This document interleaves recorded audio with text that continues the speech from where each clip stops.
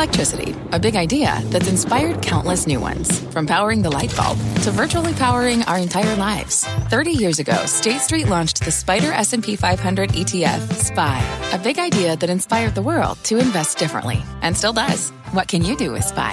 Before investing, consider the fund's investment objectives, risks, charges, and expenses. Visit ssga.com for a prospectus containing this and other information. Read it carefully before investing. SPY is subject to risks similar to those of stocks. All ETFs are subject to risk, including possible loss of principal. Alps Distributors, Inc. Distributor.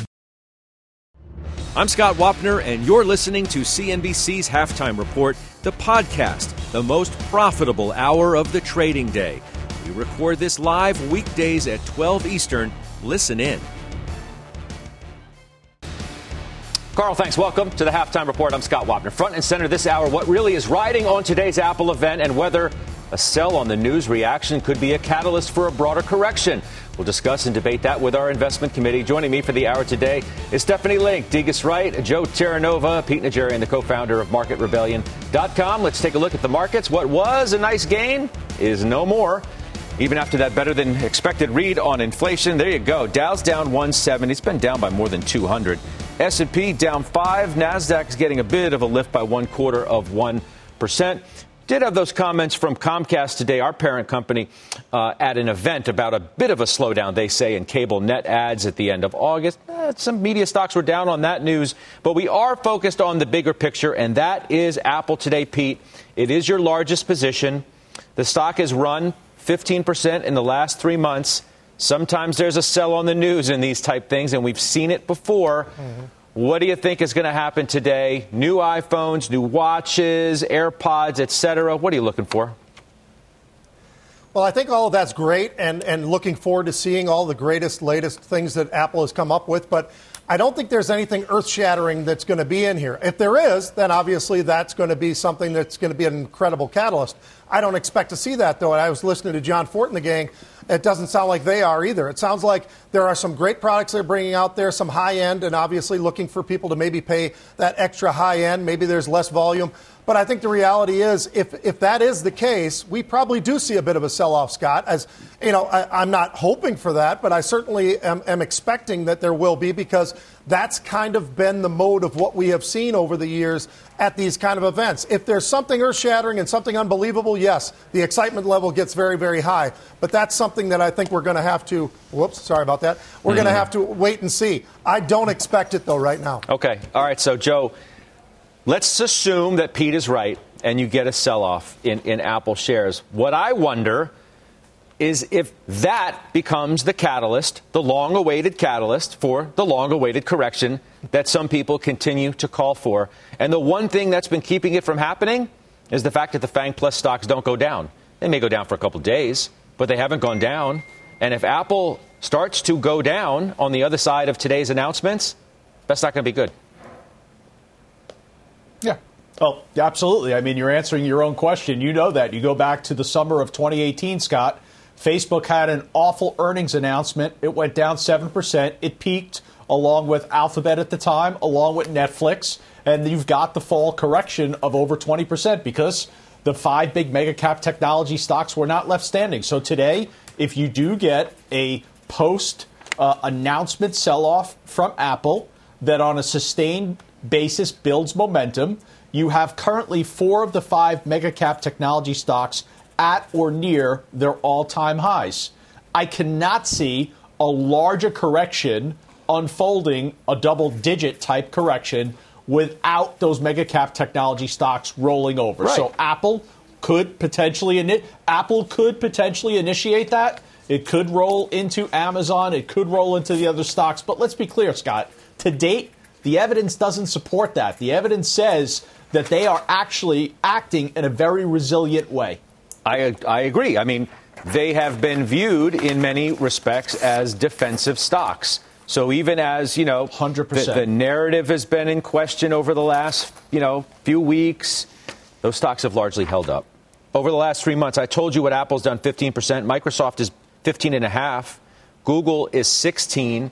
Give you an idea of what we're talking about here. Facebook is up 12%. Amazon's been the laggard, up 2.5%. But the stocks, Degas, have held up. You bought more Apple coming into the event, which is an interesting position to be in, considering what history has told us. has happened to Apple stock on the other side. Why buy going in? Hey, Scott, we're long-term investors, so what we really like is the profitability that we see in Apple. We like the valuation. At these levels, this is a fair valuation for Apple.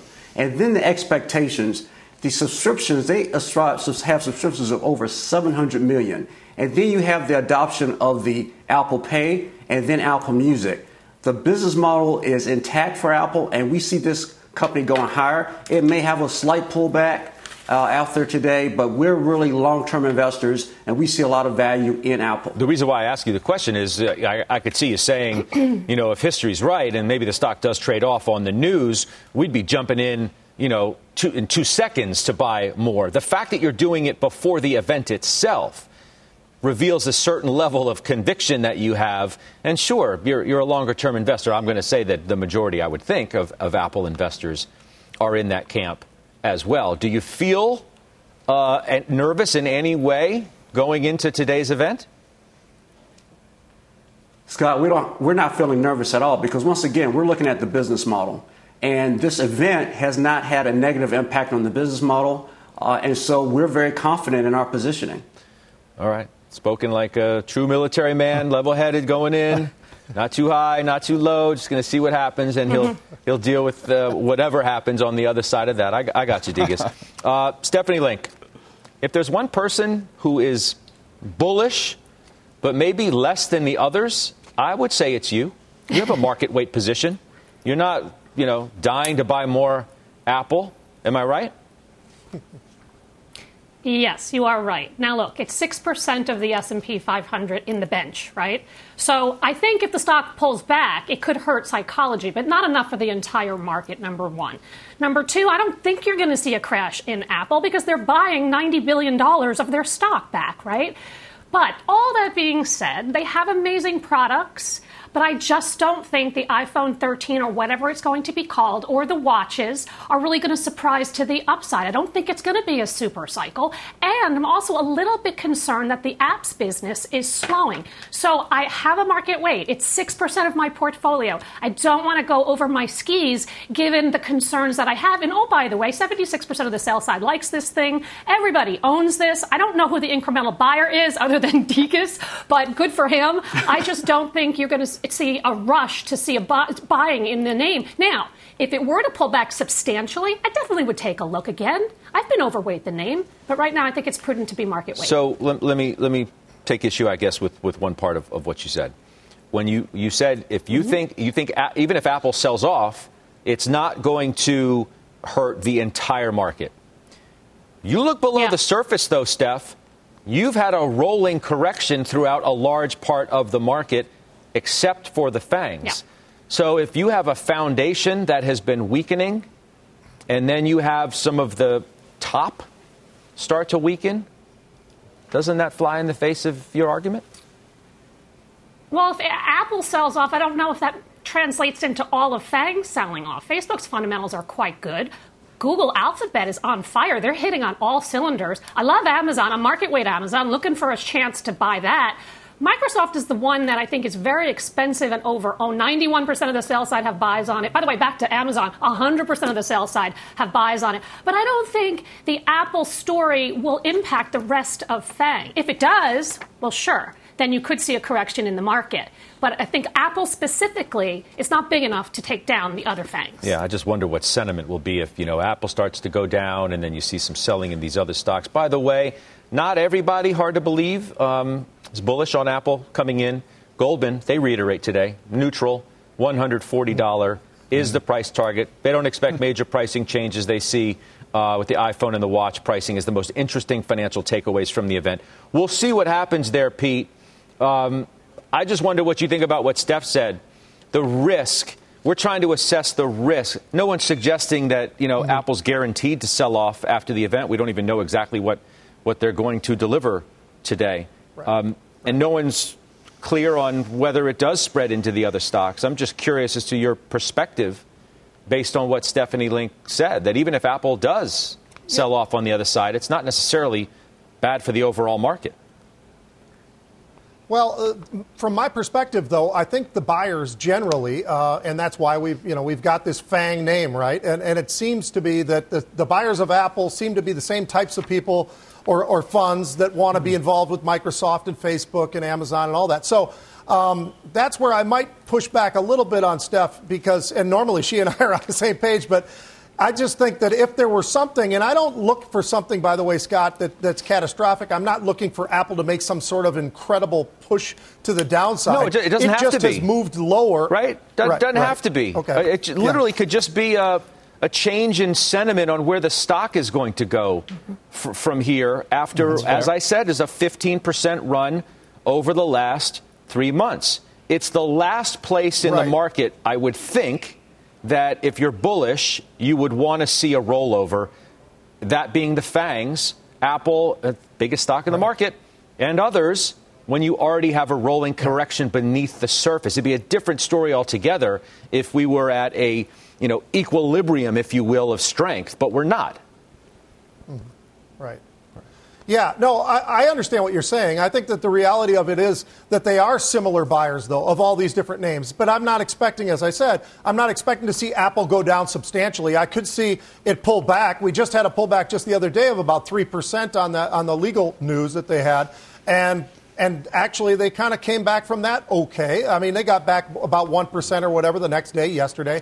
But I think the reality is we see something fairly significant moving in Apple to the downside, which I'm not projecting. I'm just saying that it normally does sell off a little bit after earnings. If there's something more, I think that does drag FANG. And if it drags FANG, that's going to have a huge impact on the S&P, of course. So I think that's that whole churning that we're looking at is how far does Apple pull back? I'm expecting a pullback. I'm just not expecting a quote-unquote sell-off, Scott. So, and as a matter of fact, I'm on that pullback, I would be looking to be a buyer. That's the other thing that I would say. When I look at Apple, I view it a little bit differently than Steph from the standpoint of the valuation, and only because, very much like Microsoft, it's a different company than it was 2, 3, 4, 5 years ago. And because it's a different company and how they're making their revenue, and Apple has gone away from it being just the iPhone. Basically, it was just the iPhone. Well, now it's a whole lot more, right? And we've got the much bigger margin side of things. When you're talking about wearables, you're talking about services and all the rest. So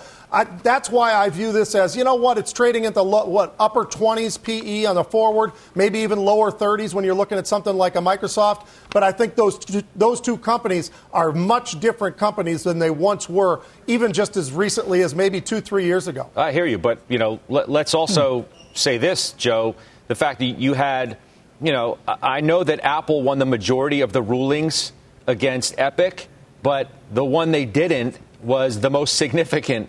You could make the argument. So if even a sliver of the App Store model is going to change, let's factor that into the overall conversation, too, about what the ultimate reaction is going to be from the company's financial standpoint, even as Pete's favorite analyst, Katie Huberty, is out in the last week or so saying we don't think it's going to be that material to the bottom line. You do have some level of negativity coming into the event as a result of that ruling. Absolutely. I would completely agree with that. And listen, of the mega cap technology stocks, Apple's up, I think, somewhere around 12% year to date, which is underperforming the S&P. And where would they be without that $90 billion stock repurchase plan that Stephanie spoke about? So I'm not most excited about Apple when I'm measuring it against a lot of the other mega cap technology names. And I'll tell you this, Scott, talking about that Goldman Sachs note, there's one thing in that note that bothers me. And please, if you're Apple, don't go there. The installment plan sounds a lot to me like buy now, pay later. Really? You're Apple. You're the restaurant that everyone wants to get into, and you only take cash. You don't take credit cards. I don't want Apple going down that road. To me, that's problematic in the future. It creates the concern about credit condition being extended to your customers. I don't want Apple at all thinking about buy now, pay later. The other thing I suggest, too, Steph, is, you already are at a point of contention in the market. There's tension in the market. You can't even hold on to a nice gain from a better than expected print in CPI. And I don't know what that tells you about where the overall market is. Again, a foundation with some cracks in it. So it's not going to take much for sort of fall through the floor. I'm not suggesting by any means by saying that a big downdraft, but you already have some tension there. Yeah, you have tension and you have seasonality, a weak month in September. So expect volatility. I've been saying that for a couple of weeks now. One of the main reasons we've seen a defensive market and a return to growth since May is because of Delta and the concerns there. If we are peaking in Delta, and the numbers suggest at least kind of stabilizing, right, then that means that the economic growth can stay above trend. And then you have the reopen names like will outperform, the cyclicals will outperform, and you might see a rotation out of defensive growth, secular growth. But this is why we've talked all along about having a little bit of both, having economically sensitive companies, because we will stay above trend for the next, I think, year or so. We are going to see more inflation, and I would argue those inflation numbers today are misleading. Right. CPI is up 5.3% year over year. Core is up 4.7% year over year. Those are big numbers. And we haven't even seen rental increases just yet. And wages are going up. So I think you have above average growth in the economy. You have more inflation. That's why you want to own some cyclicals, some reopen. But at the same time, if Apple were to fall 10%, you want to buy that. So that's why I have this barbell, and I'm consistent on that. That's why, Degas, I just want to throw it out. You could make the case in some respects that today is not an Apple story. It's a market story, because there's a lot riding on today beyond just what Apple tells you they have, their sexy new phone and their different watch and their AirPods and whatever else they say with that streaming sort of code that they come out with. And if there's one more big thing or whatever it is, and we're going to be all over it. There it is, 1 o'clock Eastern. The exchange is going to be covering that. So we're 44 minutes away. Degas? Yeah, so ultimately, you're absolutely right. It's more about the market sentiment. And I will actually move it away from Apple and look at some other things that may be driving the capital markets and may add uncertainty to it, such as the debt ceiling debate that's going to be going on, the tax policy that could have an impact on the markets.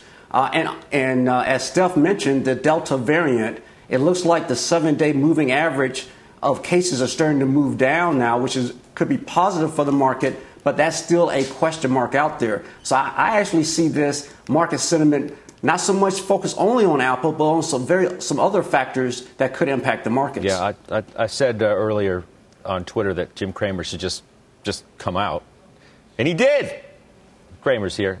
There he is. Well, I felt like it was only fitting that you became part of the mix today. I mean, we have you from time to time with very much the same core group. So I wanted to hear your thoughts. Well, I love this core group, and what prompted me to come out is that I think that you said it best, Scott. It's a rolling correction, and yet I find a lot of people are thinking, look, it's a really interesting, good market, and I don't think there's anything good about it, but I don't think there's anything bad about it. Look, last night, I don't know, Steph, what time is it that I emailed you? I'm trying to find something good. I found that Cummins said something good about the semi-shortage, and I realized the moment I let loose that email, what that meant was, I don't know, Steph, find me something. Is there anything to hang my hat on? And guys, Scott, I've got to tell you, yesterday the Dow looked good. So people said, I got to buy the Dow. And that gave it up immediately. Yesterday, NASDAQ looked bad. I got to buy the NASDAQ. And that's now doing nothing. And I just find I don't have anything exciting. Nothing intrigues me. I'm not saying I'm bored, because no market is ever boring to me. But, Scott, I just don't have anything compelling enough to say, this is what you buy right here, right now. I typically do. What if all you need, Jim, just get all the noise out, and all you need, according to J.P. Morgan's Marko Kolanovic, is a very smart guy who says the Delta wave is receding globally, which we haven't even talked about 18 minutes in. Stay pro-risk. That remains the most important story, beginning, middle, end, and that's all you need. So let's not try and look so hard for something that we don't need. Well, yeah, but look, school just started. So what happens if we see a spike? What happens if we see a spike from all the stadiums that were filled this weekend? What happens if we see a spike because of the cold weather? I mean, I personally I've stopped masking in a lot of places. I got to go to an Eagles game this weekend, though, and I'm thinking, I don't know, is the risk, not risk? You've been with my buddy Scott. I mean, emailing my friend Tom for the game. I usually don't want to go anecdotal, but have we asked people to be vaccinated?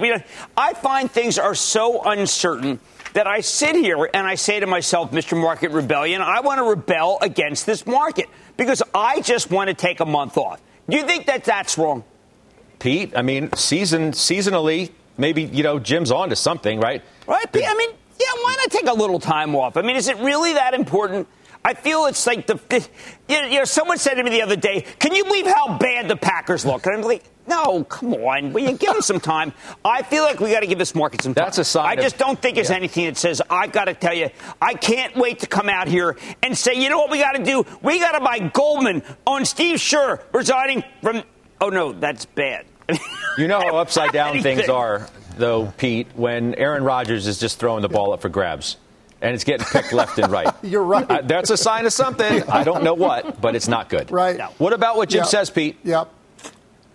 Yeah, I think Jim's makes a lot of great points. I mean, the reality is, in week one, you don't want to overjudge things. When you're looking at the market, I don't know that we want to look at things in any kind of a way like this is entirely what's going to happen the rest of the year. But I think September, and Steph has brought it up as well, September tends to be a different time, a little bit more volatile, and it leads into October, which we all know about some of the history of October as well. But I'm a market guy just like you are, Jim, so I'm in the markets each and every day, obviously trying to trade through them. Some of it is going to be investments, but a lot more on the trade side, especially because of the fact that volatility has had a really difficult time staying and being anywhere close to 20 or above.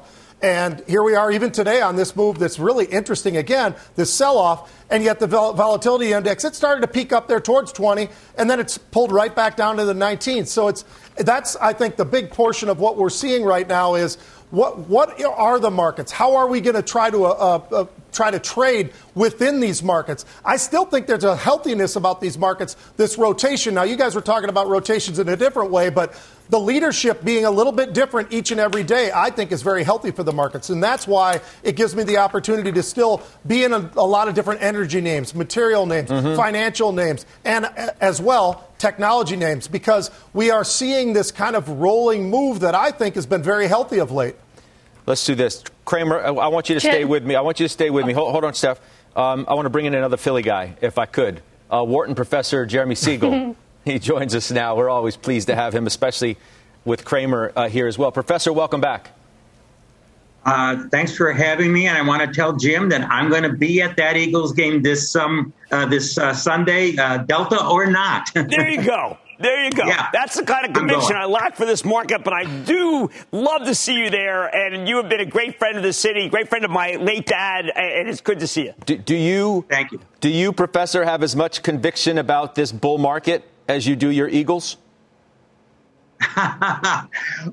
Well, this is a building year for the Eagles. If we have a winning season, that's considered a success for us this year. I mean, I think the stock market's going to have a winning season. As Jim has said, this is a challenging time of the year. I mean, I think, as one of your people on the show had said, that the inflation news, the report way underestimates what inflation we're going to see down the line. I mean, housing, they say, is up 3% year over year. Now, we know all the indices of housing are up 15 to 20%. They say rent is up 2% a year. I just checked nationwide rent. They're up 9 to 12% this year. It's the way the Bureau of Labor Statistics collects those data. Very lagged. This is going to get into the data later on. But in the meantime, Powell can say, you see, I'm right. It's temporary. No reason to rush a tapering. I think that's certainly we saw that initial bullish move. As a result, I'm a little bit surprised that it faded, although, with a lower interest rates, we do have tech outperforming certainly the cyclical stocks so far today. Well, what's the message, though? What's the message in that, why it faded, and your inability to understand why it did? What does it say? I mean, I think, what have we gone, 250 days without a 5% correction? It says this move is a little long in the tooth. And like Jim said, what is there now, to really make it surge ahead? I do think if COVID peaks and we get that data coming in, and I do think the Fed is going to tee up the taper so that the rates are going to rise toward the end of the year.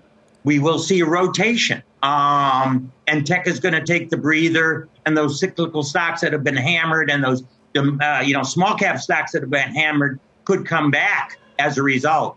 But in the meantime, what we see is that the Fed doesn't have to panic. And that's the biggest thing the market worries about further ahead, that the Fed suddenly say, oh, my God, inflation totally out of control, slam on the brakes. Okay, so that day of reckoning is put off, certainly, with the news that we get today. Okay, Jim. So day of reckoning put off by the Fed.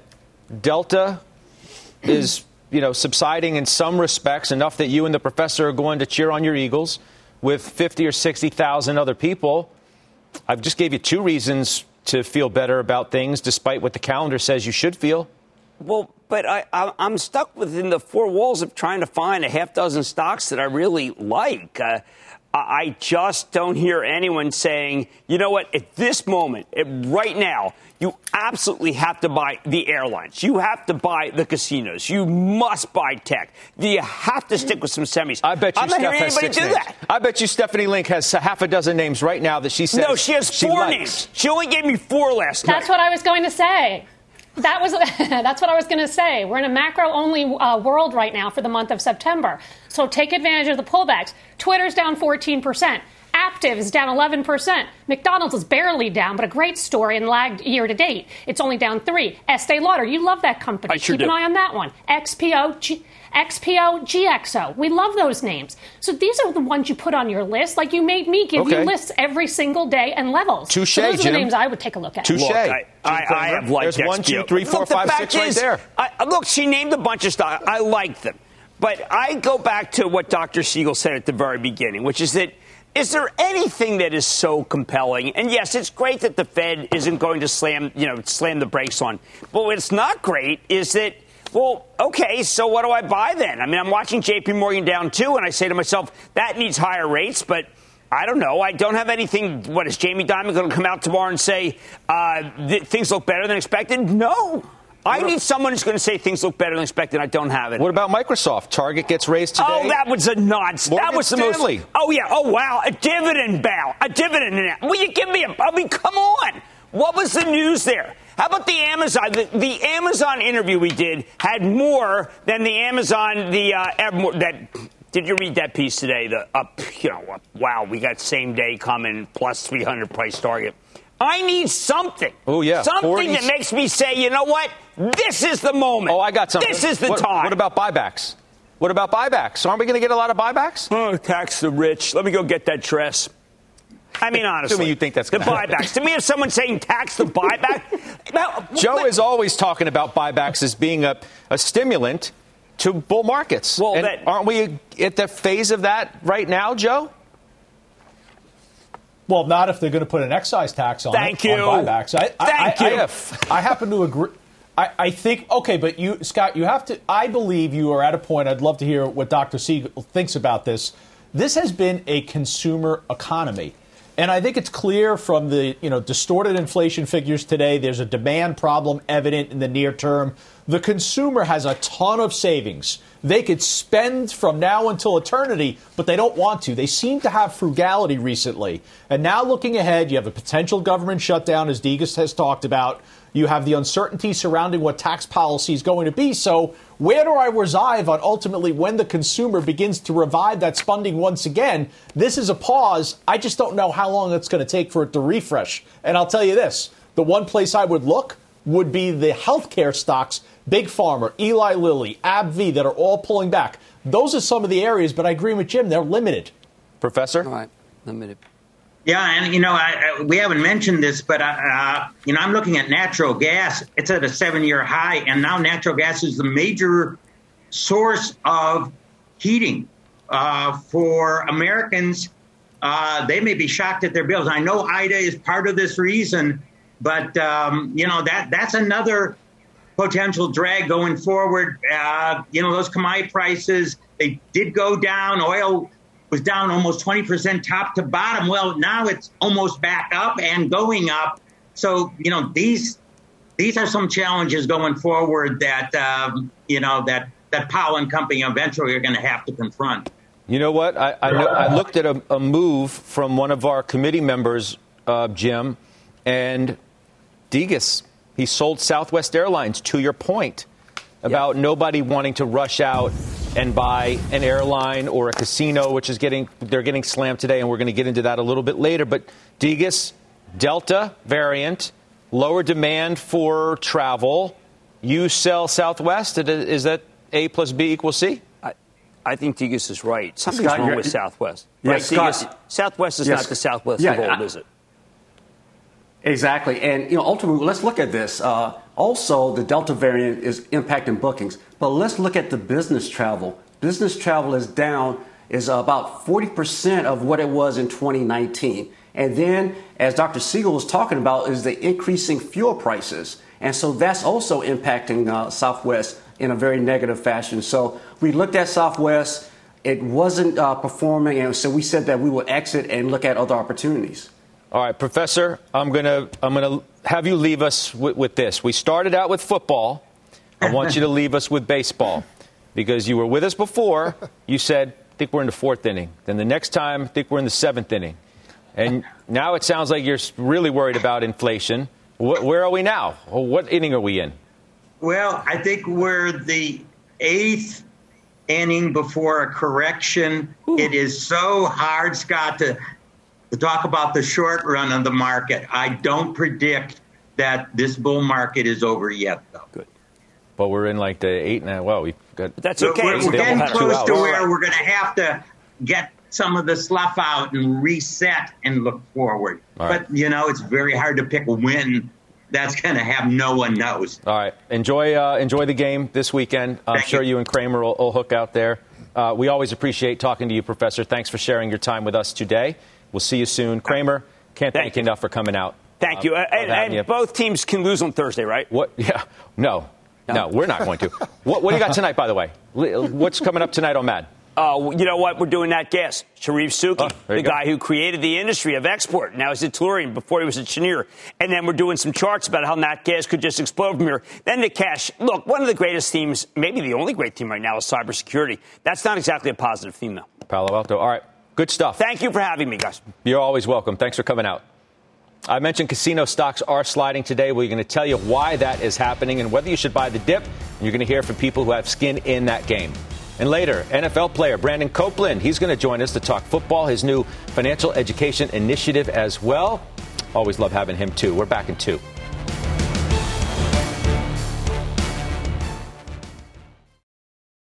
Old Dominion Freight Line was built on keeping promises. With an industry-leading on-time delivery record and low claims rate, we keep promises better than any other LTL freight carrier because we treat every shipment like it's our most important one. Visit odfl.com to learn more.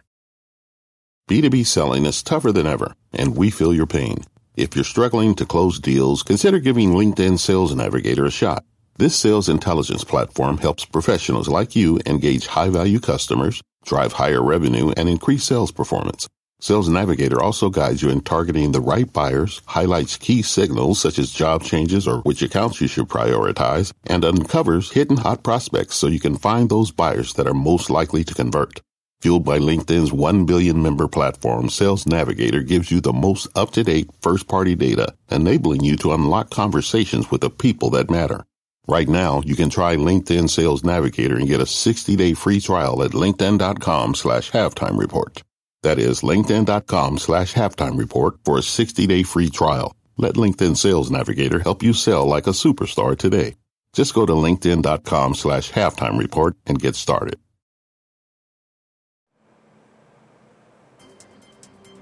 Welcome back to the Halftime Report. I'm Rahel Solomon, and here is your CNBC News update at this hour. 4 former Minneapolis police officers, including Derek Chauvin, pleading not guilty on federal charges stemming from the death of George Floyd. The 4 men were indicted by a federal grand jury in May for allegedly depriving Floyd of his rights while acting under government authority. And tonight on the news with Shepard Smith, taking a look at one of the questions in the case. Will the officers be tried together or separately? A group of 8 Senate Democrats unveiling a reworked voting rights bill after reaching a compromise with Senator Joe Manchin. The proposed legislation could be brought up for vote as early as next week. All 50 Democrats will need to be joined by 10 Republicans for the bill to move forward. And in France, about 200 healthcare workers protesting outside the health ministry in Paris. That's after French authorities said that starting Wednesday, health workers would need to provide proof of COVID vaccination or risk suspension from work. You're now up to date. Scott, I'll send it back to you. All right, Rahel, appreciate it. Rahel Solomon, thank you. Let's get to Dom Chu now. He has a market flash on the casino names. And, Dom, I'm looking squarely right now at Wynn on my fact set, and it is down 13.2%. So is Las Vegas Sands. I mean, they're the 2 worst performers by far, Scott. The major casino operators, again, in the S&P today, selling off on several headlines related to the industry, specifically in Macau. On the one hand, first of all, you got new outbreaks of COVID in China, raising concerns that Macau could reinstate maybe stricter travel restrictions. It might slow some of the casino operators' recovery there. Analysts at Jefferies are noting that the daily revenue there has been steadily improving in Macau, but saying that the Fujian outbreak poses a near-term risk there to potential travel. Another headwind, potentially, increased supervision from the government, with Macau officials also suggesting they could increase local ownership requirements for some of those gaming companies. Sands and Wynn, as you point out, the worst off at this hour, both tracking, by the way, for their biggest daily declines since March of last year, Scott. Wow. I'll send things back over to you. I appreciate that. The domino piling on Wynn today and some of these other stocks big time. Which probably makes Farmer Jim Lebenthal feel not so good. Why? Because he bought the stock last week. He bought it last week. It's down 13.3% right now, which is why we summoned him to the phone to see what was up. Farmer Jim, Mr. All In, are you with me? I am with you. I never shy away from this opportunity to defend a name. That's true. Not only are you defending it, I'm told you're buying more today. Exactly right. Exactly right. Look, investing comes with risk, okay? This is a risky position.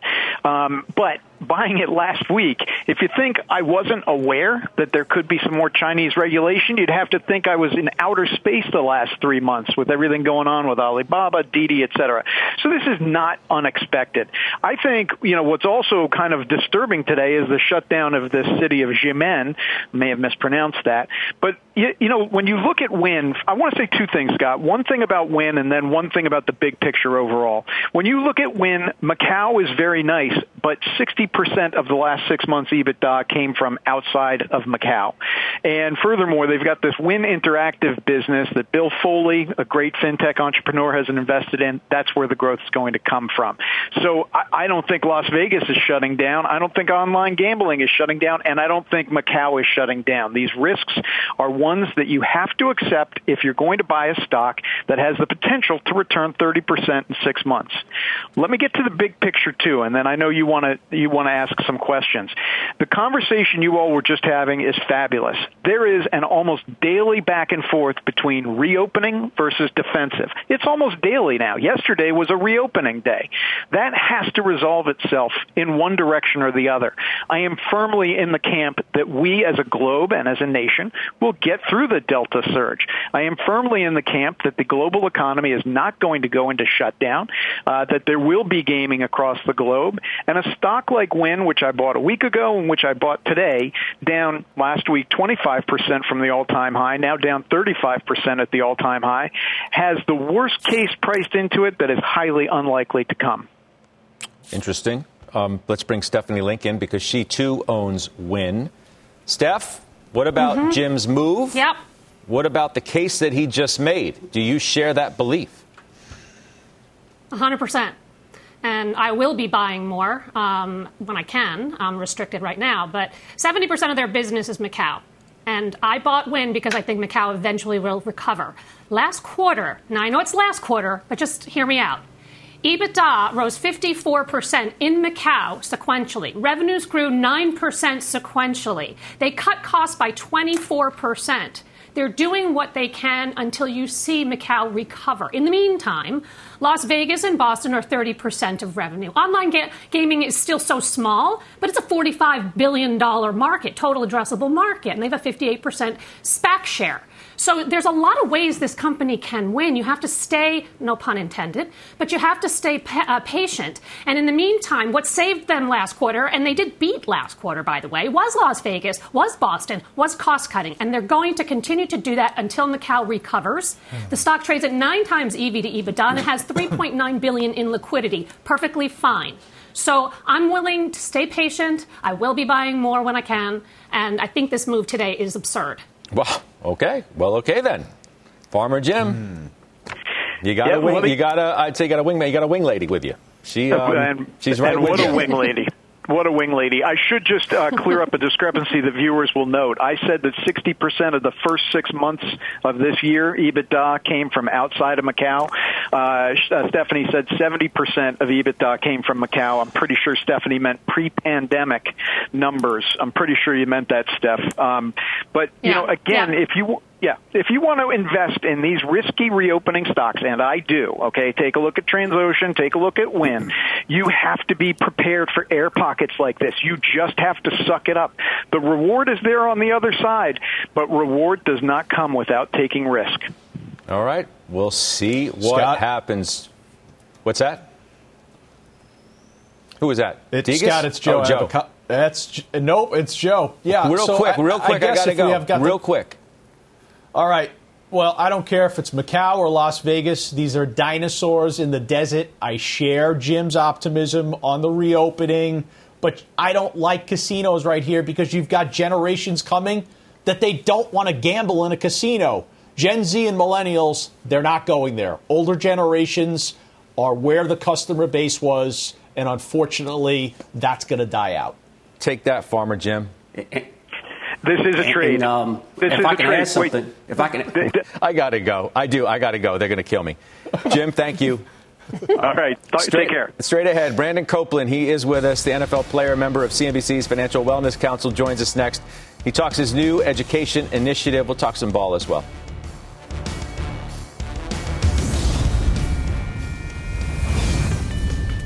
Oil giant Chevron announced it would invest at least $127 million in biofuel maker Gevo to build facilities producing sustainable jet fuel, up to 150 million gallons of it per year.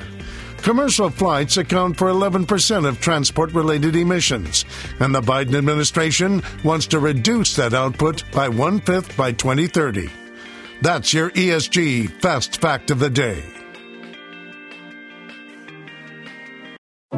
What does it mean to be rich? Maybe it's less about reaching a magic number and more about discovering the magic in life. At Edward Jones, our dedicated financial advisors are the people you can count on for financial strategies that help support a life you love. Because the key to being rich is knowing what counts. Learn more about our comprehensive approach to planning at edwardjones.com/findyourrich. Edward Jones, member SIPC.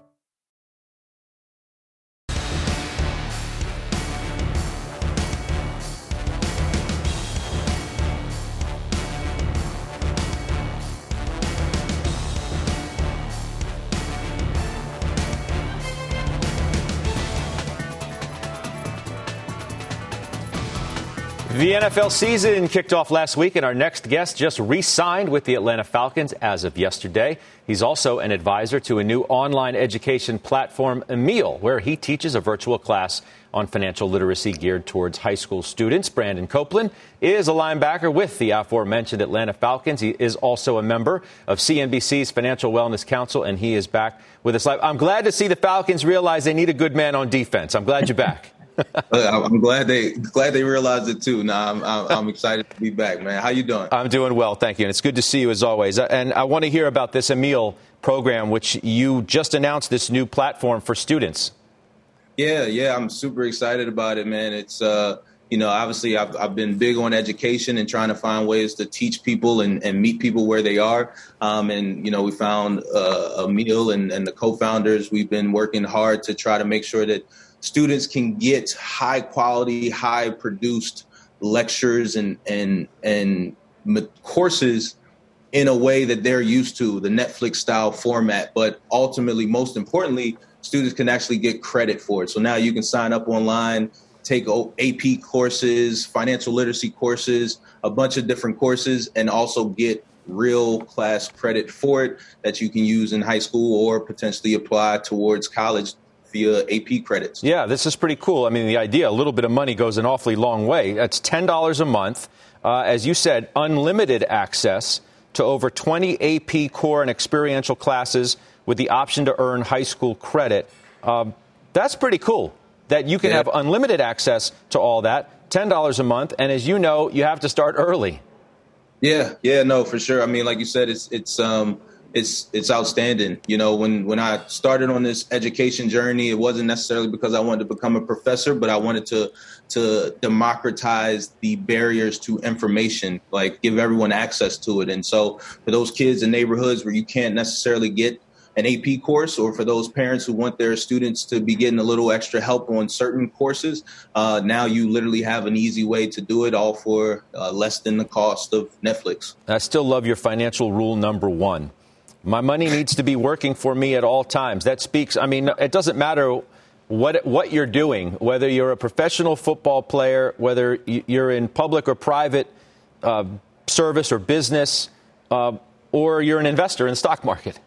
Yeah, no, 100%. I mean, if anything, this past year has taught us, but then also, I mean, my life recently, I was fired, a little over 24 hours ago and unemployed. So ultimately, my motto has always been, we have to find a way for my family and I to eat and our community to continue to eat regardless. And the only way I know how to do that is by making sure that my money is my employee.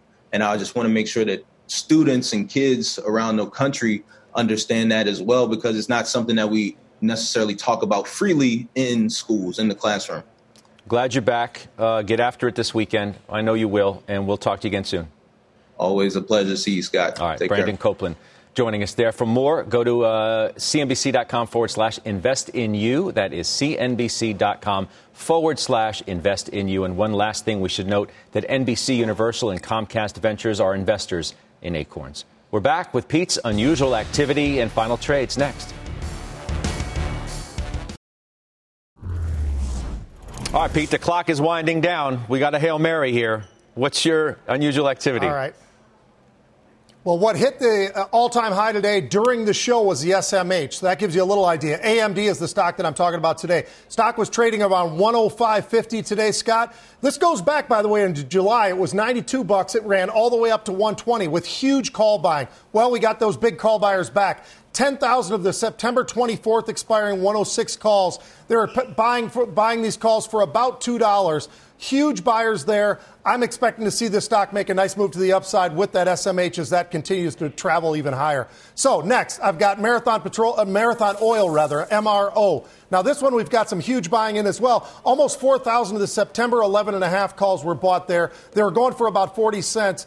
Energy hits every single day, and it's relentless, and these continue to move to the upside slowly. But I'll tell you what, it's been a very, very solid move to the upside. My final trade for you, Ford, letter F. Oh, all right. Good stuff. Thank you for that. Degas, final trade. Yep. Rent-A-Center, millennials starting households, and a 2% dividend yield. All right. The Linkster. Cisco, they have an investor day tomorrow, expected to be very upbeat. This is an enterprise recovery story, good product and infrastructure order momentum. All right. And the man's so important, they named an ETF after him, Joe T. A little update on my Netflix position. I'm staying with it. It reached a high of $6.15 on September 8th. It's pulled back right now to where I bought it. I'm not adding to the position. Okay. I'm staying with it, and I'll identify a stop loss below. Apple seconds away. The exchanges now. You've been listening to CNBC's Halftime Report, the podcast. You can always catch us live weekdays at 12 Eastern, only on CNBC. The spirit of performance defines Acura, and now it's electric. Introducing the all-electric ZDX, Acura's most powerful SUV yet. While what powers their cars may change, the energy that makes Acura never will. Crafted using the same formula that brought them electrified supercars and multiple IMSA championships, the ZDX has track-tested performance that packs an energy all its own. With a premium Bang & Olufsen sound system and up to 313-mile range on a single charge, and a Type S variant with an estimated 500 horsepower, the ZDX is everything they said electric could never be. It was built with the driver in mind, just like Acura's been doing since the beginning. We could talk all day, but the only way to experience this electric performance is to drive it yourself. Unlock the energy and order yours at Acura.com.